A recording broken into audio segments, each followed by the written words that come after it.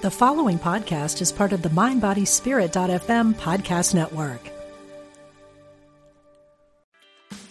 Meditation doesn't have to be a solo practice. Meditation is more fun with friends. Looking for a way to drop in and hang out at the same time? Join us online at Omega Institute for a meditation party with self-proclaimed meditation nerds Dan Harris, host of the 10% Happier podcast, Sebene Selassie, and Jeff Warren. This 3-day retreat will stream live from Omega's Hudson Valley campus May 17th to 19th. Don't miss the party. Reserve your spot at eomega.org/party today.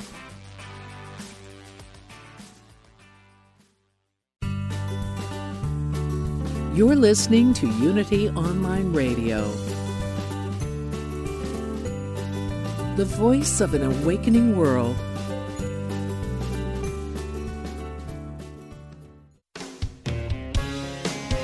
Discover hope and healing from the other side. Welcome to Messages of Hope with Suzanne Giesemann. Listen, they're all around you, close as a thought or a memory. Messages of Hope. Hello, everybody, and welcome back for another episode of this wonderful show that I'm so honored to share with all of you. It is all about hope, and my guest today has turned tragedy into something wonderful, giving hope to, well, you're about to hear to whom she gives hope. But I have to tell you first, those of you who follow me regularly, you know I have this crazy lifestyle, and Ty and I are traveling around the country right now in our RV. We're houseless while we build a new house, but we're also taking the messages of hope on the road. And we arrived in Lake Tahoe, California yesterday, and it is absolutely gorgeous here. I'm looking at snow-capped peaks, and this is summer. It's beautiful. Never been here before, but the problem is it's July 4th weekend, and so many tourists are here, they're eating up all the bandwidth on the internet. Our hotspot wasn't working at the campground, so we drove out to a Starbucks, and I figured I'd piggyback off their signal from the car in the parking lot, and that didn't work. So you know what I'm doing today? I'm sitting at a little table outside of Starbucks, like those people that do radio shows live on site, and that's what I'm doing. So people are going to be walking by, hearing me talk to all of you, and it's so chilly here that St. Ty just ran to the Ace Hardware store and just handed me a blanket that he bought to put over my legs. So I don't know if it's that old Navy can-do attitude, but we can do anything to bring my guest to you today. I want to bring her on right now before I tell you the backstory. Her name is Jen Dulski, and you are going to love her. Jen, welcome to the show. Hi, thank you.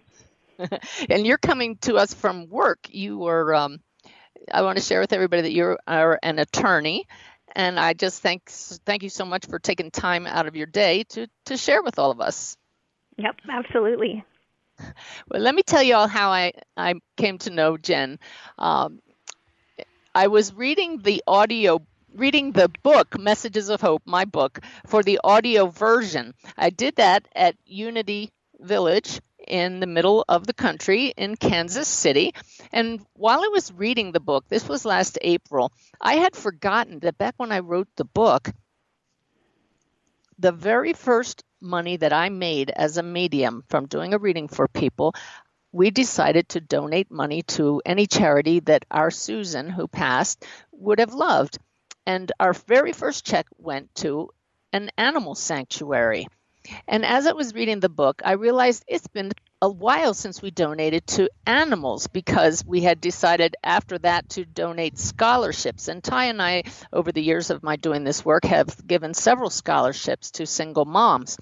So as I read Messages of Hope, I thought, well, I think the next check we give for charity should be an animal charity. And I just kind of put that aside.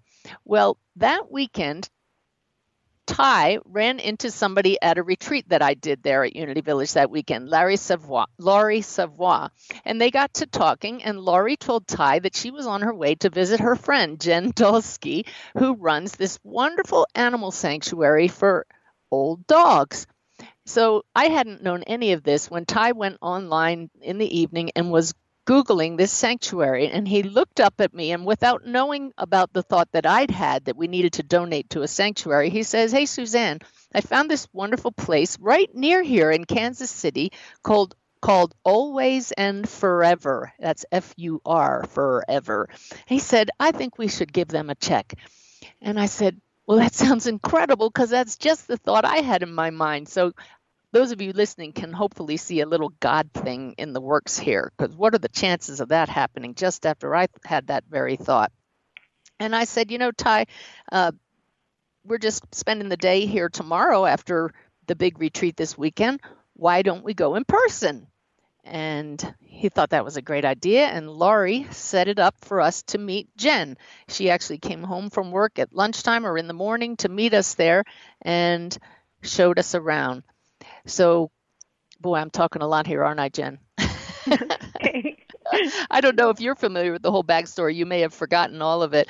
But when we went into that sanctuary, she has this barn where the dogs are kept. And I was expecting a bunch of kennels lined up. But if any of you saw the picture I posted on Facebook about this dog sanctuary, you'll see it's far from kennels. It's all these couches lined up in this big living room-like setting with the dogs flopped all over them, the most welcoming place you could ever imagine. The dogs are running around just having fun. It's like hospice for dogs, but they're all just happy, happy, happy.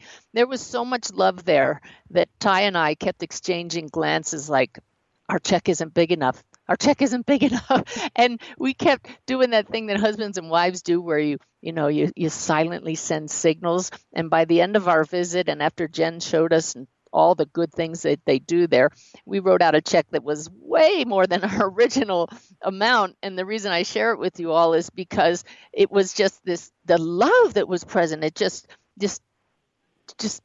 took the legs out from under us. We were such emotional basket cases, both of us, our eyes filling with tears. And then to find out Jen's backstory, which we're going to share with you today, is truly amazing. So, Jen, that's my long story.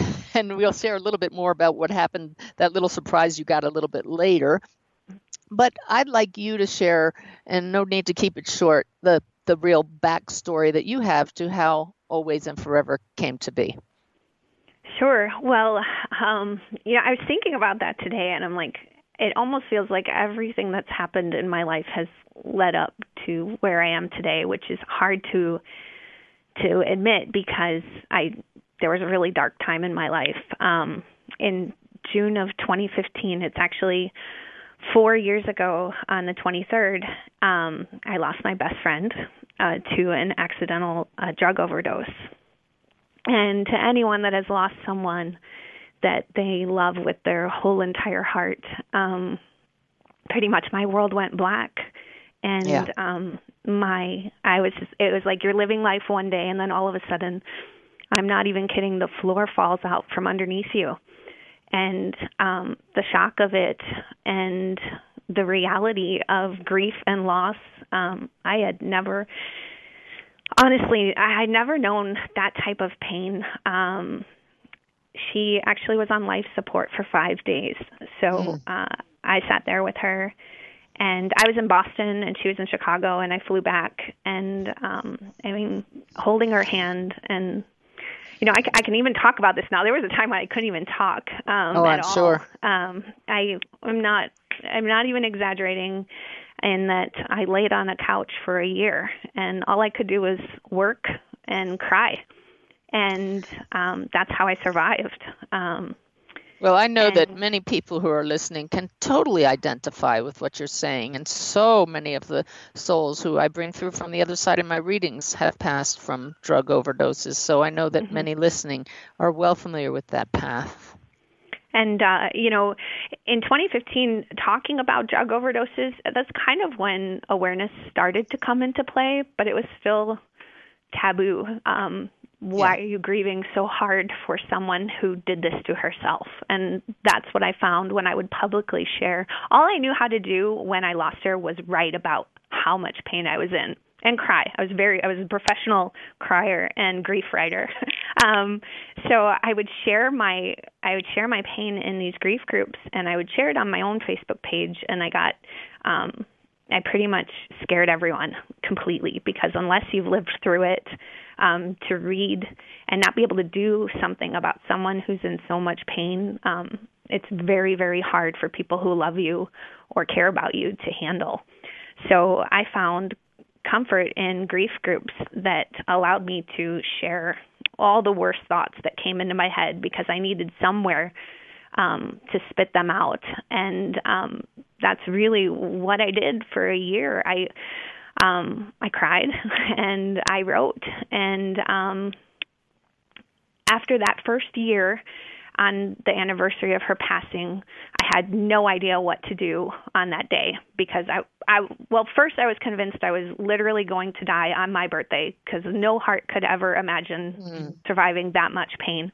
And then I was convinced I was going to die on her birthday, even though no actions, no nothing. I was like, that's it. My it's going to explode. It was just in so much pain.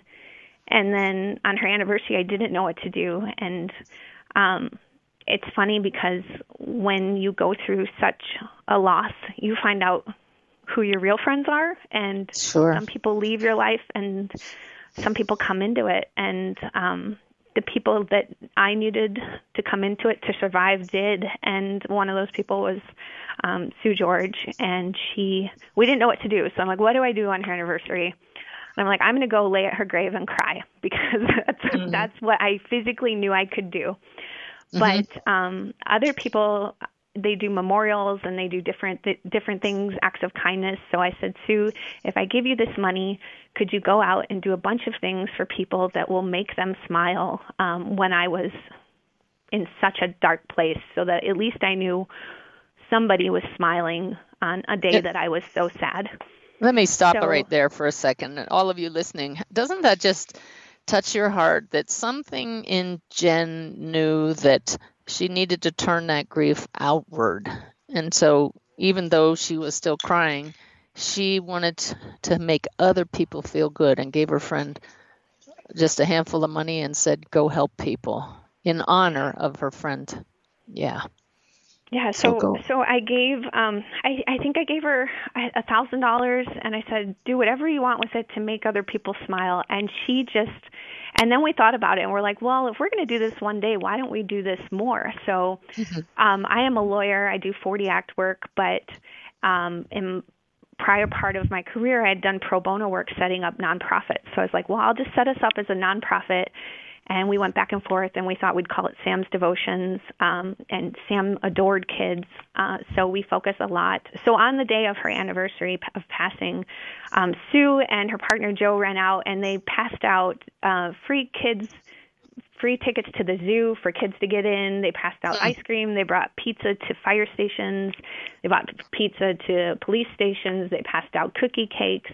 Everything was about just making someone smile. And as I was laying there at her grave, she would send me these pictures of all these people that were smiling because of just a really simple act of kindness that they did. And that must have been a really bittersweet day for you, the ups and downs. So it was beautiful moments, again, because the first anniversary, it's like you relive every moment of the loss and the shock. I can see myself in third person of the first year that it happened. And then I don't know how I survived. I truly don't know how I survived. And people that you were meant to do what comes next. There's no doubt. Yeah. And everybody says that, I'm at the point now where I can say, I have good days and I have bad days. And before, I could never say I had a good day. Every day was a bad day because she was gone.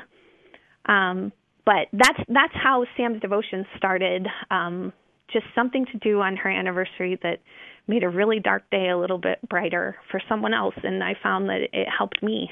Kind of a progression of that was I was still in these grief groups. I was still in a really dark place. I used to think I had faith. I used to go to church all the time, believe in God, heaven. And then, you really don't know what you believe until you're tested, I guess, because all of a sudden it was like, what? Where'd she go? I can't find her. I don't understand. And I lost all my faith. I honestly did. And it took so many amazing people to come in and help me know that there is a heaven, there is God, there is love, and there is life after loss on earth and in heaven. And that took me so long to get there. And it's a continual progression. So I'll just keep talking. You can interrupt me anytime. No, you're doing a great job. Keep going. But from the anniversary, on my birthday, I was like, well, I don't want anyone to buy me anything. Do something for others, that kind of thing. And Sam's birthday was in September, and she was going to turn 26. And the first birthday that she turned 25, right after she passed, I couldn't do anything. Again, I laid at her grave and had all the awful thoughts of just not wanting to be here. But when she turned 26, I was like, well, we have Sam's devotions going. I was in these grief groups, and I'm like, I know so many people that are suffering, that have lost children, that have lost siblings. And I was like, well, I wanted to focus on them. And I figured if I couldn't buy Sam a birthday present, I would send them a present from their loved one that they lost in heaven. So I thought, well, I'll pick 26 of my closest grief friends, and I will send them a blanket or a mug or a pillow with all their loved ones' pictures on it, so they knew somebody cared, that their loved one was gone. And then, so we called it, I said I would message them. I didn't really know them, but everybody knew me because I would write a lot. Yeah. And I would be like, do you mind if you send me your address? I promise I'm just sending you something kind that will hopefully help your heart. And actually everybody did. And when I started reaching out to them, what was going to be 26 ended up being about 110 people that I sent gifts to. And so from that, the grief group that I was in, I won't mention them, they kicked me out. And they kicked all the people that I sent the gifts to out because they said I was soliciting, because they started posting pictures and saying thank you. And they were their own nonprofit. And I was like, well, I don't want anything. I just wanted to send something kind, so that they knew someone cared. And then I found myself in a situation where we had 40, 50 people that had nowhere to share their grief. And somebody said, well, why don't you start a Facebook group? And so I did, and I called it Hope ASAP. We all thought of the name together, and it's Hope after substance abuse passing. But really, truly, it's kind of all over. Everyone who has suffered a loss, anyone is welcome in there to share that. But that's how that group started. And then amazing. All this time, I had just moved to Boston from Chicago, and my family and all my friends and Sam were still in Chicago in 2014 when I moved, and she passed in 2015. So I knew pretty much no one in Boston, very few friends. Well, that's rough. So I was, and when you're suffering like that emotionally, you're not the type of person, when someone's happy and positive, it's so easy. Like everybody wants to be around that. It attracts it. But when you're in a dark place and you're lost, people, it's hard. People don't know what to say. They don't know what to do. And I honestly didn't want anyone in my life then. So I pretty much had me and my dogs. And to be honest, the first 3 months after she passed, I couldn't even hold my dogs. I couldn't look at them. Everything reminded me of her. So it was just a lot of progression of healing. And in 2016, December, a recruiter randomly reached out to me, and I was at a big law firm in Boston, and she said, I have a position in-house in Kansas. And I was like, Kansas? I don't even know really where that is. But then I looked it up. I'm like, oh, it's in between Illinois and Colorado, and I have family in both. And I'm like, I am dying inside, and I need a change. And I knew it. And so I came out, I did the interview, and the people were just so kind and wonderful. And it was basically an 8-to-5 job. And I was like, holy heck, though, this is a big suburb. And Oh, yeah. I have lived in cities. And this is Overland Park, Kansas. And I was like, okay. So I did a little tour with the real estate agent. I'm like, wow, this is, because, I came for the interview It's and they brought a real beautiful, estate though. agent. And it's so beautiful. It is. But, so I was like, okay, well, I have nothing to lose. I need something. And so I just took it. And it was a ridiculous pay cut. And, but when you're at the point where you need life to be different, it was the perfect opportunity to try to start fresh, even though I didn't want to. Again, heaven was the very best place that I could ever see myself going. But I was like, well, I'll just give Kansas a try. So I packed everything up. I managed to, amazingly, I don't even know how I did it. I put the house on the market and it sold the next day. And I was in corporate housing out here. And to take my dogs from a house with a fenced-in yard and a dog door to corporate apartment, they were miserable. I was miserable. I guess. It was like 0 degrees in Kansas. I'm like, this place is awful. And so I was only 3 weeks into it, and I was standing outside at GNC, and I was like, I need a reason to want to wake up. And I was like, I live in Kansas. Land is cheaper here. And somehow it magically came in my head that I'm going to start a dog rescue. I have senior dogs. They're just going to sleep all day. And I'm going to buy a farm. I have no idea what I'm doing or how to do it, but I'm going to make it happen. So now I need you to stop right there, because all of you listening, I know some of you got goosebumps right now, because we recognize a God wink when we hear one, and just the universe putting thoughts in our head. I mean, imagine we have an attorney that's a big Boston attorney, and now she's finding herself in Kansas, and out of the blue says, I'm going to buy a farm. Are you kidding me? Well, on top of So that, it's I beautiful. am anti-bugs, anti-nature. I don't like being outside. I'm afraid of everything. So it's 100%. Even my family, they don't even know. It's not even me. I'm scared of mosquitoes. I probably will crash my car if there's a mosquito in the car. But that's just, but I was determined. And just to tie it back in, I wrote into the Hope group, I just moved to Kansas. I'm buying a farm. And someone in there of the 2,000 people wrote, oh, my God, Jen, I live in Overland Park. Let's meet for coffee. And I was like, what? I was like, I don't even like people. I'm not going to meet someone for coffee. I never go out. But I did. And she was so kind. And she's like, I know a realtor who can help you if you want. So I called the realtor, and she was amazing. And we looked for farms for 2 weeks. And I was like, that's it. These are too expensive, too rundown, too big. It's over. I have no patience for anything. I like to get things done. And she goes, it was a Friday night. And she's like, I have a family who I'm good friends with. They lost their daughter a little while ago, and they were thinking of selling their farm last year, but they just weren't ready to leave Kansas, but they want to move to be closer to their other daughter in Texas. And she's like, let me reach out to them. They're wonderful people, and see if they might want to sell, because it would be perfect for you. It's just a little farm. She's like, I'll get back to you. And then the next day, Saturday morning, I'm not even kidding you, I think it was 6:30 in the morning, I'm at the gym. And I used to go to the gym. That was one thing that I did in my grief. I've always been an athlete. I've always lifted. I've always worked out. But when she died, I physically couldn't move. I would go and sit. I would go to the gym, and I would sit in a corner with my headphones on and cry. So if anybody saw me in those years, that's actually what I was doing. And I was like, well, at least I went to the gym, because I got out of the house. But that Saturday morning, for some reason, I was sitting in the corner crying, and I was listening to sad music too. So that doesn't help. It doesn't help. But when I'm sad, I go all in. Whatever I do, I go all in. So I was sitting in the corner. Just tears were just falling because I didn't know what I was doing.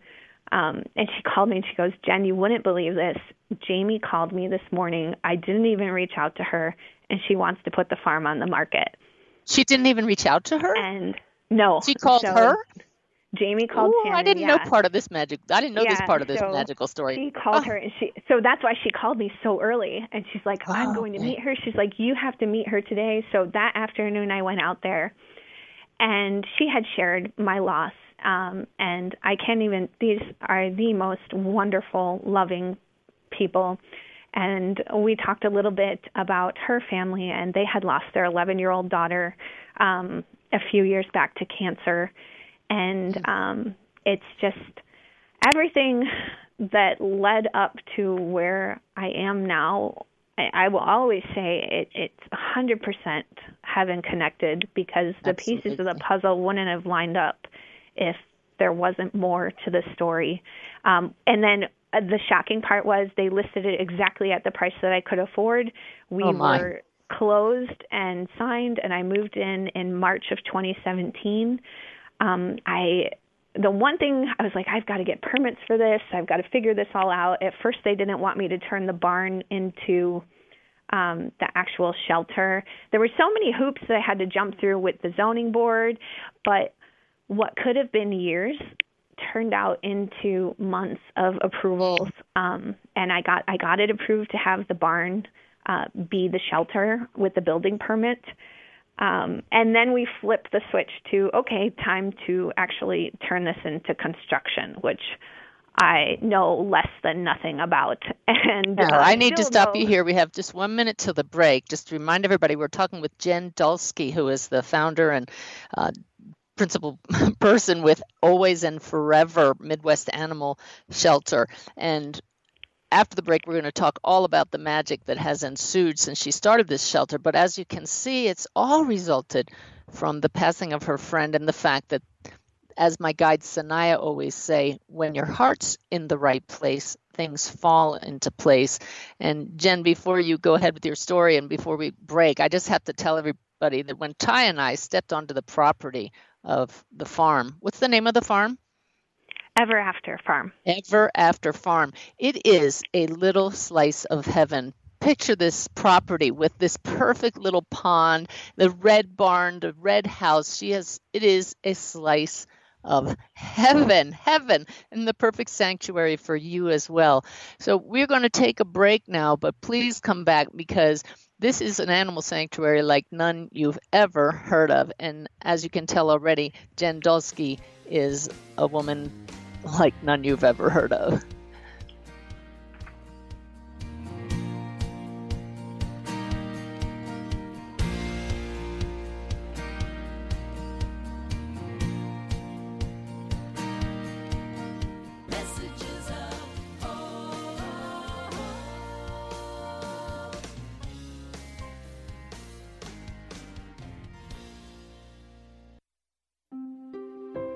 You're listening to Unity Online Radio, celebrating Pride Month with the LGBTQ community.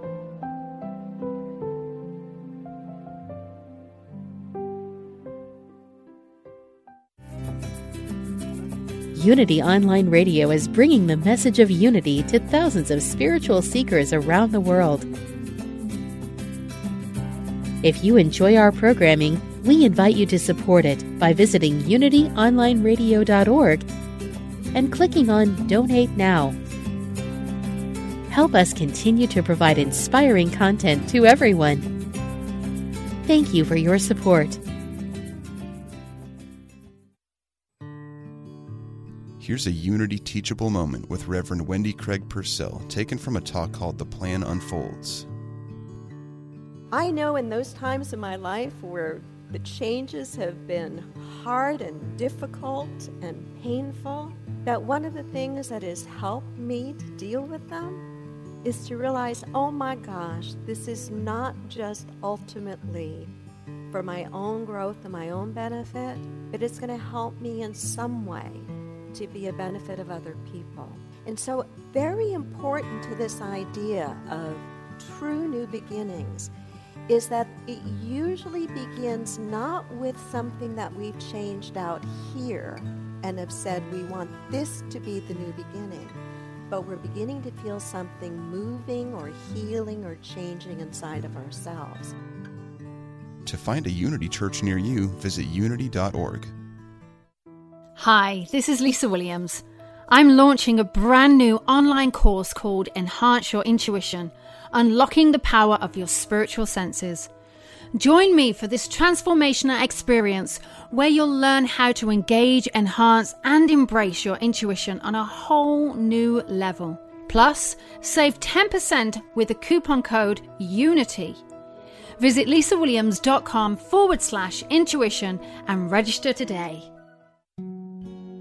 Ready to roll the dice? Check out the new Intention dice from Unity. 5 dice, different colors, each with words that can prompt you to set an intention for the day, create an affirmation, or journal your thoughts. Roll the green die for abundance and see what comes up. Enriched, worthy, generous.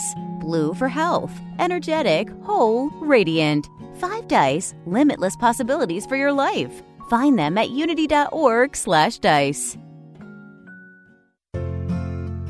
Do you dread going to work every day and just pray for Friday? Get a fresh perspective on your career with Mo Fall and bring your soul to work every Thursday at 11 a.m. Central, 12 p.m. Eastern, here on UnityOnlineRadio.org. A leadership mentor and career coach, Mo can help you go from underpaid, unsatisfied, and unappreciated to loving your life and career again. Join the show and let Mo guide you to make some real life changes. Tune in every Thursday here on UnityOnlineRadio.org. Call now with your question or comment. 816-251-3555. That's 816-251-3555.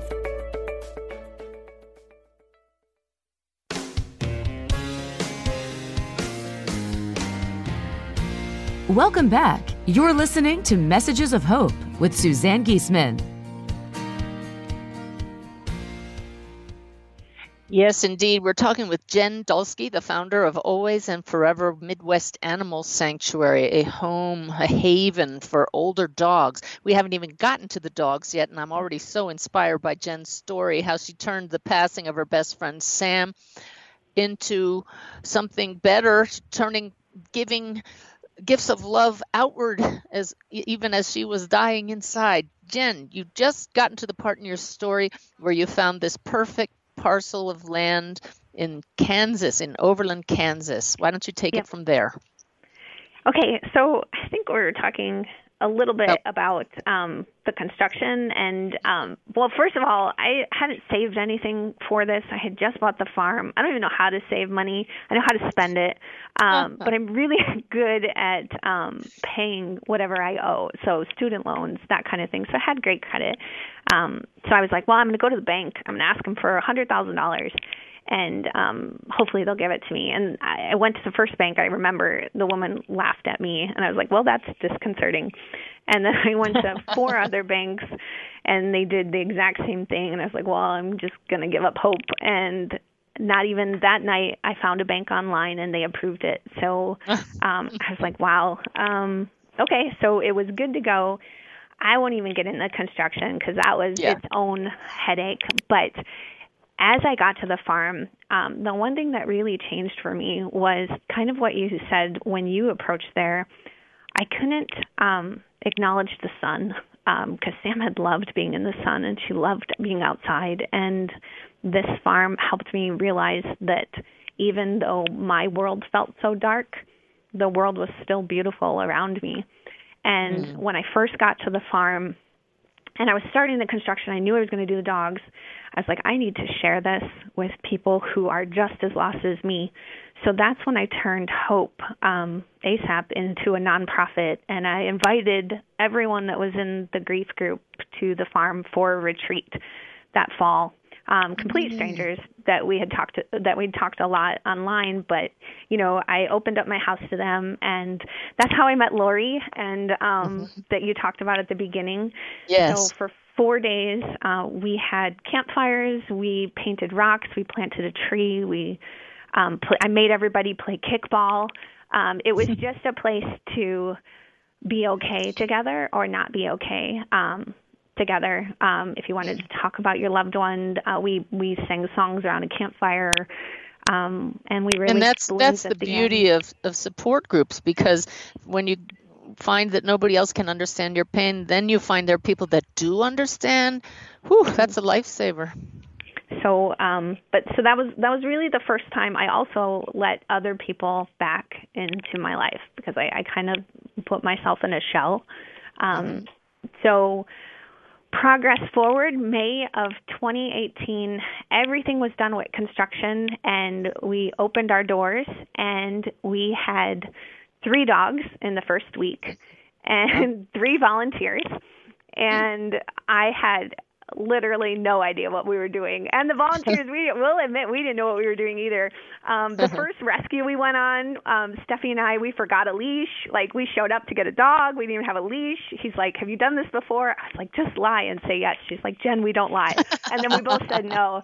And we just were like, what if she's aggressive? And she wasn't aggressive. But, you know, stories like that, and everything about us has been learning as we go and being honest about our experiences. Let me interrupt you and just ask, what was your goal, your mission with this sanctuary? Yeah, so when I first started, I was like, okay, I know I have a legal limit per my county to only have up to 19 dogs. And I was like, all right, so I'm going to have this barn be built everything like a home. So I had it, re-sided, new roof, flooring, air conditioning, a full kitchen, washer dryer, everything like a home. But I was like, I knew it would not, no kennels. If they're gonna live here forever, and it's gonna be as much of a home-like environment as possible, and they're just gonna live here forever the rest of their life and sleep all day, and I'll take care of them in the morning and I'll take care of them at night. If I have no volunteers, I can do it all myself. That was my original intention.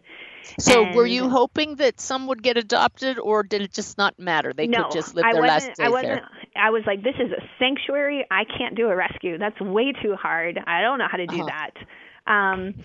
And I think we turned from 3 dogs into 6 dogs. And I do remember the first 3 days we were open, I was cleaning up so much diarrhea and messes, and I would just sit in there and cry. I'm like, what did I get myself into? I have no idea what I'm doing. I don't even know if these dogs are happy. But, word of mouth just started. And I had a Facebook page up, and we're a small little town in Kansas. And people started coming, and then in September, one of the volunteers fell in love with one of our dogs, and she wanted to adopt him. And to legally adopt, we could go on quote-unquote vacation, but then they would have to come back. But she wanted to adopt, and I was like, well, okay, I'll get our rescue license just in case somebody wants to adopt. But I ended up finding out that, we have kill shelters in the area, and you like to think that those don't exist anymore, but they are very, very much real. And dogs that are seniors are youth listed all the time. And I'm not even kidding. The second that we got our license, we completely shifted focus. Volunteers started coming in to help take care of the dogs. We have pulled... To date, we've saved 305 dogs in 13 months. So starting from 3 dogs to 300 in a year. Let me just stop right here, because I remember when Ty and I finally agreed on a donation for you, and he went out and he presented a check with you. I'm only saying this to encourage others. You looked at that check, and what spontaneously came out of your mouth was, you just saved so many lives. And that just did us in. And that's why, I just think it's beautiful that you have a donation button on your Facebook page or on your website. Why don't you give us the URL for that right now? It's always and forever, FUREVER.love. Or you can type in Always and Forever on Facebook, and we pop up. So your first response when somebody gives you money is not, oh, I can buy more dog food, or, oh, I can, get a new roof. It's, oh, I can save more dogs' lives. So beautiful. I mean, that's truly what we do. And I tell people, if they never thought that they could be a part of a rescue, they're wrong, because adopting a dog or even fostering a dog, that's saving a life, because for every life that moves out of the barn, we're able to bring another dog in that otherwise wouldn't be alive. We also take in dogs, too, that owners have passed away or have gone into hospice. And so much of this is just asking people to think, what would you do if you were 80 years old and going into a home, and who would take care of them? So Jen, do me a favor. Pretend for a minute, for everybody listening, that you're an aging dog and you just got rescued by your sanctuary, Always and Forever Midwest Animal Sanctuary. What is life like for you when you walk into that barn? If I was the dog, dogs are amazing because the one thing that they have taught me is that they live in this moment. And no matter what their past is, no matter how much pain they've lived through, so many of them can be present with you, with the love that you can feel in that barn. So people ask me how much work I put into, helping these dogs that are terrified in shelters. They do the work. They come in and they can almost just take a deep breath. We had one dog come in from a rural pound that was beyond the worst nightmare that you could ever imagine that I have seen, and I've lost sleep over it. His name is Oz, and he literally slept for like 15 hours. He was just zonked, but it was a deep, beautiful sleep where you knew he knew it was okay to be safe, to breathe and to rest. And that's where I find the most inspiration from are dogs that shouldn't be happy and shouldn't know what it's like to feel joy and should hate humans who have hurt them. We have a dog that was beaten as a puppy with a baseball bat, but now she's not good with other dogs, but she is loving and wonderful and perfect with kids and people. And they teach you that yesterday is over and all we have is the right now. And even though I live with my pain, I can go into this barn, and others have told me, I don't care. I post so much on Facebook pictures because all I want to do is make people be able to see and experience a little bit of what I experience every day. And that's walking to a barn filled with so much love of all these dogs that wouldn't otherwise be alive, that are waiting for someone to love them. And it's just special, and I don't know how to say it any other way, and I know I'm biased. It's amazing. It was like something just took over our hearts when we walked in the door there. The love, I've never felt anything like it. And to see Ty with tears in his eyes just from being there, and it's from the dogs, it's from the volunteers, it's from you, it's in the couches everywhere. I said it's like an old coffee house from the 60s. These dogs, they just sprawl all over the couches. And again, people listening, please go to Always and Forever Facebook page or my Facebook page and look at these pictures, because it'll just bring instant smile to your face to see the way these dogs are just like they're at home.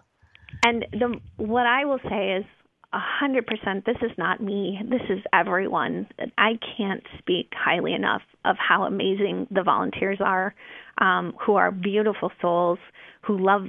My one rule, what I tell every single orientation is we love these dogs like they're our own, and we treat them that way. And I would take a second mortgage out on my house to save my dogs, and I pretty much literally did that with these dogs in the barn. Well, let me tell a story on you, Jen. Okay. So when we left there, I happen to know somebody who is the Secret Santa, and he's featured on NBC News every year. He is the Secret Santa, and I happen to know that he lives in your area. So that's another God thing. And I've never asked for a favor from him, but all I did was reach out, and I told him about your place, and I told him that you guys needed a van to transport the dogs to the vet back and forth. And if he happened to hear of one, to take a look at your sanctuary.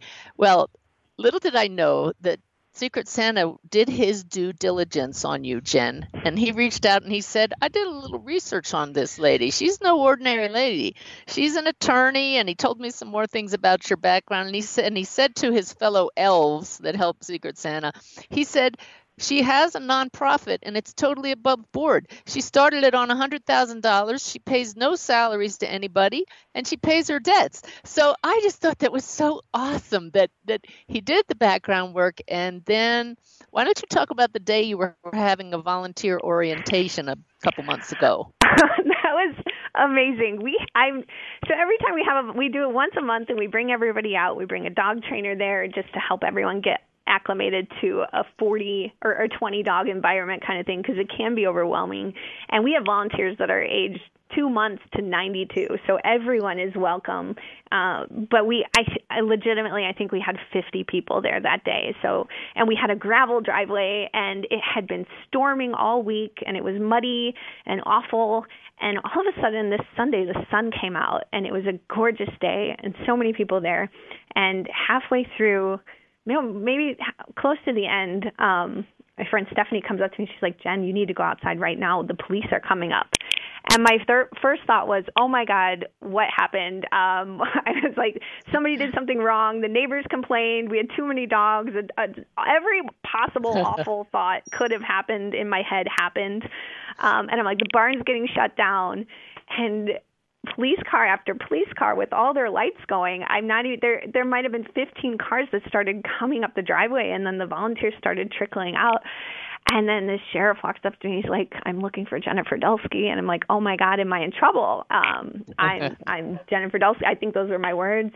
And he's like, I'd like to shake your hand. And then the van came around the corner and Secret Santa came out, and it was just the most magical day. You couldn't have scripted it to have come out anything better. I talked to him. I met him. He was so kind and wonderful. And they gave the van, and it was named after the Angel van. It was named the Angel Van after the fallen, the flights that had fallen. He sent the story. I mean, it's just everything about it is beautiful. And they all came inside, and he was passing out 20s to kids, and the kids were giving it back for gas for the dogs. And we use it to pick up animals at kill shelters and transport food. And it was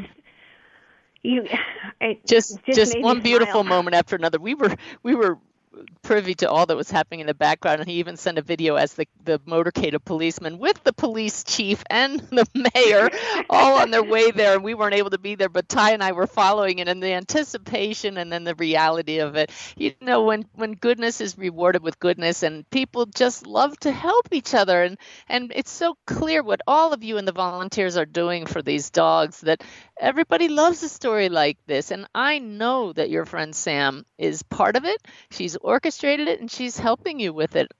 It's just beautiful. Yeah, it's it was just, you couldn't have scripted that day to have turned out any more special. And we all look back on it and you just smile, because it's amazing. And I'd always believed that if I took the risk and if I built the barn, people would want to help dogs, because I would. Nobody wants to give money here, put a building together, but you're inspired and you're led to help dogs that are in need, and that's what every dollar does. And that's what I keep telling people is your dollars literally go to everything to take care of these dogs. And you don't even have adoption fees.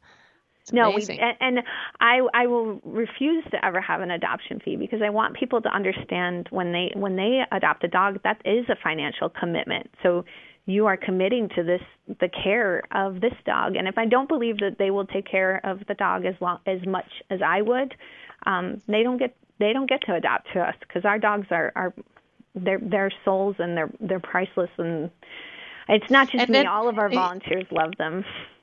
Then the other thing is that not every dog gets adopted, but the thing that touches me so much about you, Jen, and all of you who work there, is that no dog passes alone. You hold them, and you do what else? Feed them. They and that kind of ties back to you feed them cheeseburgers. Is what you said. Oh yeah, no, they go on pup dates. So when we know, it's always interesting, and we just lost one. Her name was Brindle on Monday, and it's me, and it's one or two other people, or even more, depending on who can be there. But so many people think that it's scary or it's too hard to be there, and I will lay with them, and I'll play music, and I will look them in the eyes, and I promise them that heaven is better, and then it's all going to be okay. And sometimes I fall apart. I always fall apart after. And so I think I messaged you before Charlie passed, and I tried to be strong for him and let him know that he's only going to a good place. And I tell everyone that's involved that, we never really truly know when it's the right time when you have to make that decision. I don't want to make the decision. I want to say, okay, you pass on your own, and I'll be there for you. But making the decision, there's comfort in knowing that when you do it from love, even if it's the right or wrong time, they know your intentions are good, and they're only going love, to heaven in a good place. And if I could just share for those who do have pets across the veil, I have a new symbol when I do readings that the loved one in spirit, the human, shows me cradling their pets. So that's the symbol that means the pet is here with me across the veil. Instead of talking about a pet that's still here in physical form, they show me cradling it, and it's accurate that the people here confirm, yeah, they had that dog or they had that cat. And this shows me that we do reunite with our beloved pets. So it's beautiful that you send them off with such love. Yeah. So, and, if we didn't, then dying in a shelter and being thrown away in a garbage bag, I can't even, that just breaks my heart more than being there and holding them and saying goodbye. So I thank you for coming on the show today to encourage people to adopt and to volunteer and to do the kinds of things you're doing. Now, I hear that you and your volunteers, you drive up to a couple 100 miles sometimes to pick up a dog that you hear about. We do, yeah. We pull from Wichita a lot, which is about 2.5 hours away. We've pulled from Oklahoma. It just, where there's a need, we find a way. It's a little bit harder when they're far. But we've adopted out to Pennsylvania. We've adopted out to San Diego, Texas. We can make that happen. We make happily ever after happen. Well, the happily ever after is right there inside your barn. Do you have any happy stories or fun stories or funny things you want to share with us? Oh, gosh. Everything about the barn is just, the dogs are so sweet. I will tell you, we had a dog. Her name's Meredith. She's in the barn right now. She was in a kennel, on top of a kennel, in such a dark pound with one light bulb, and just stirred up for 6 months. And she is probably the most loving, sweetest dog in the barn. And it's everything about the barn and the volunteers that see where they were. I think they're touched the most because they see the transformation within hours. And it's in the dogs when they come into that environment. Yeah, in the dogs. Yeah, so they see the conditions they were in before, and then they see them in the barn, and your heart can't help but explode. I share all these pictures on Facebook so people can see how they are in the shelter and how they come in, and it just, it just makes you feel good. And that's why I post so much, and I want people to see that there's so much good in dogs. And it's easy to love a dog because all they are is love. People are harder. But happily there's so much good in people too when they get past the humanity. Yes. That what's left is the heart, and you have found it in yourself as a result of your tragedy, and it's all about the connection, whether human or animal. Yeah, and they're just, you can't help but love them. You can't help but love the barn, and you can't help but want to be a part of it once you see it on Facebook, once you're there in person. But you even take in sick dogs. I mean, really sick dogs. Nothing's too hard for you, is it? It doesn't matter if they're loved a day or if they're loved a year. We just want to be sure that they know that someone loves them and that they mattered and that someone cares. When Ty and I were there, I mean, there's one dog walking around on 3 legs, just hopping around on 3 legs. There's another dog with this giant tumor in his side, Yep. and I know you know these babies. They're all your babies. Dumping mama. And Yeah. these were the happiest dogs.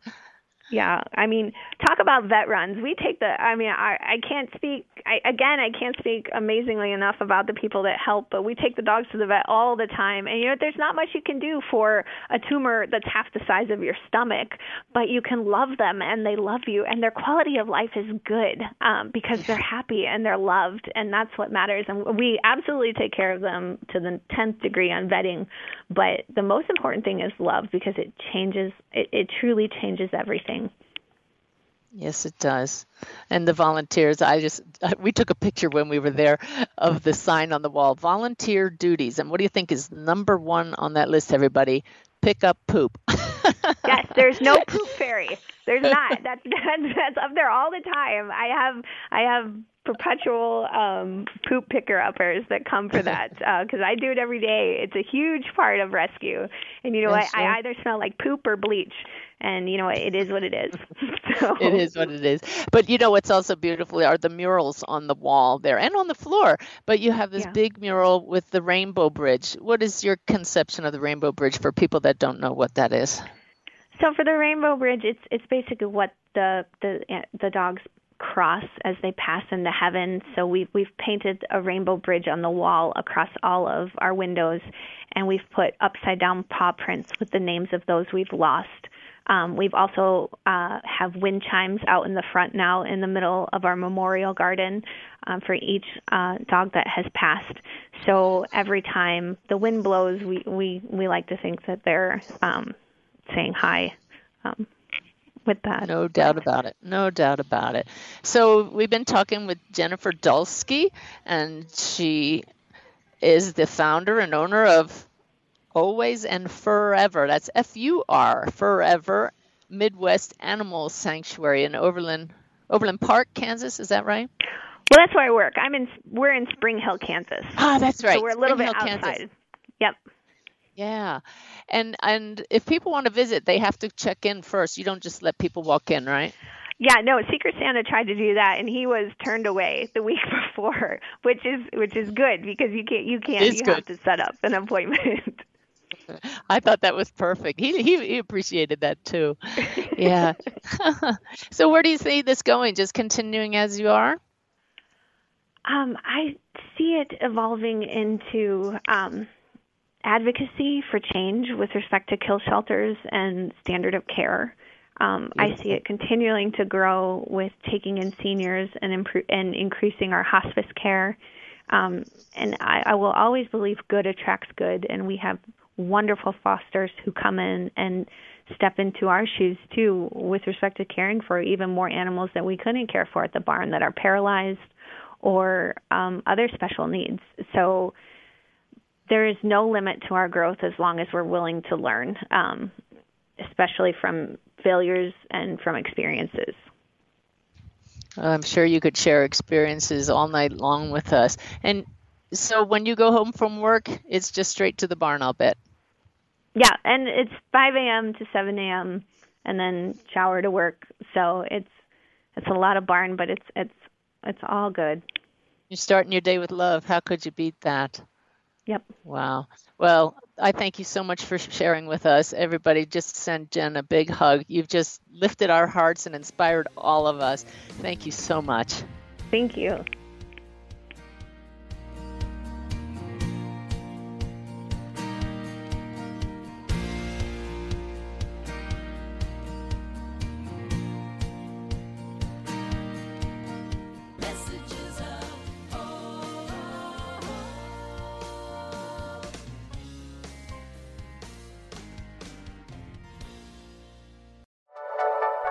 Thank you for listening. This is Unity Online Radio, the voice of an awakening world.